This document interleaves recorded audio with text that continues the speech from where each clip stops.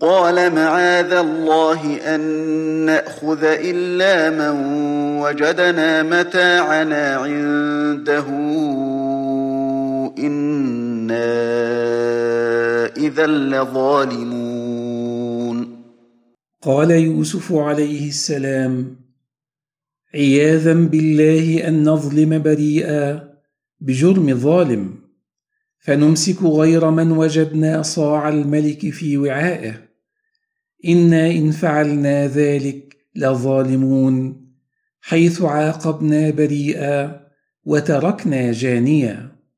فلما استيئسوا منه خلصوا نجيا قال كبيرهم ألم تعلموا أن أباكم قد أخذ عليكم موثقا من الله ومن قبل ما فرطتم في يوسف فلن أبرح الأرض حتى يأذن لي أبي أو يحكم الله لي وهو خير الحاكمين. فلما يئسوا من إجابة يوسف لطلبهم انفردوا عن الناس للتشاور.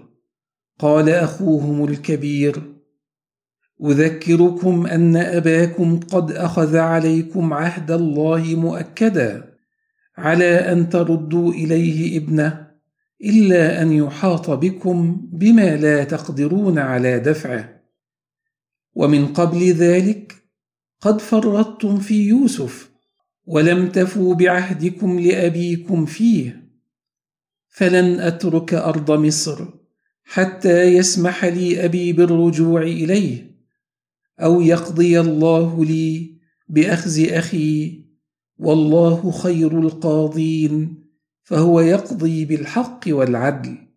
يرجعوا إلى أبيكم فقولوا يا أبانا إن ابنك سرق وما شهدنا إلا بما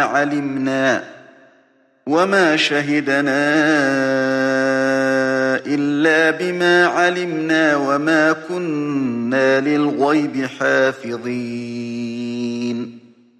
وقال الأخ الكبير: عودوا إلى أبيكم فقولوا له إن ابنك سرق، فاسترقه عزيز مصر عقوبة له على سرقته، وما أخبرنا إلا بما علمناه من مشاهدتنا للصاع يخرج من وعائه، وما كان لنا علم بأنه يسرق، ولو علمنا ذلك ما عاهدناك على رده.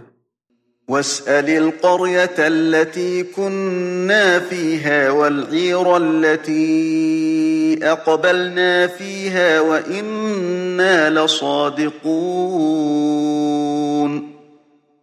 ولتتحقق من صدقنا اسأل يا أبانا أهل مصر التي كنا فيها، واسأل أصحاب القافلة التي جئنا معها يخبروك بما أخبرناك به، وإنا لصادقون حقا فيما أخبرناك به من سرقته.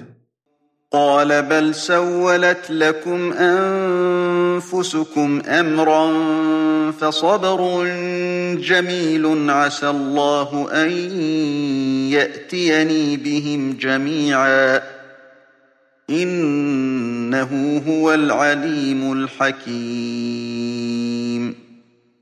قال لهم أبوهم: ليس الأمر كما ذكرتم من كونه سرق، بل زينت لكم أنفسكم أن تمكروا به كما مكرتم بأخيه يوسف من قبل، فصبري صبر جميل لا شكوى فيه إلا إلى الله، عسى الله أن يعيدهم إلي جميعا، يوسف وشقيقه وأخاهما الكبير، إنه سبحانه هو العليم بحالي الحكيم في تدبيره لأمري.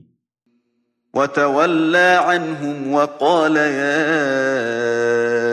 أسفا على يوسف وابيضت عيناه من الحزن فهو كظيم. وابتعد معرضا عنهم وقال يا شدة حزني على يوسف، وصار سواد عينيه بياضا من كثرة ما بكى عليه، فهو مملوء حزنا وهما يكتم حزنه عن الناس.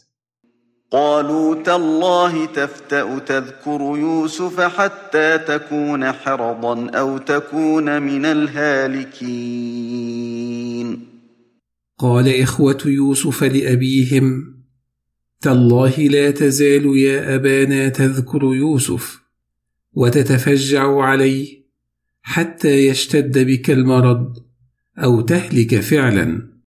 قال إنما أشكو بثي وحزني إلى الله وأعلم من الله ما لا تعلمون. قال لهم أبوهم ما أشكو ما أصابني من الهم والحزن إلا إلى الله وحده، وأعلم من لطف الله وإحسانه وإجابته للمضطر وجزائه للمصاب ما لا تعلمونه أنتم.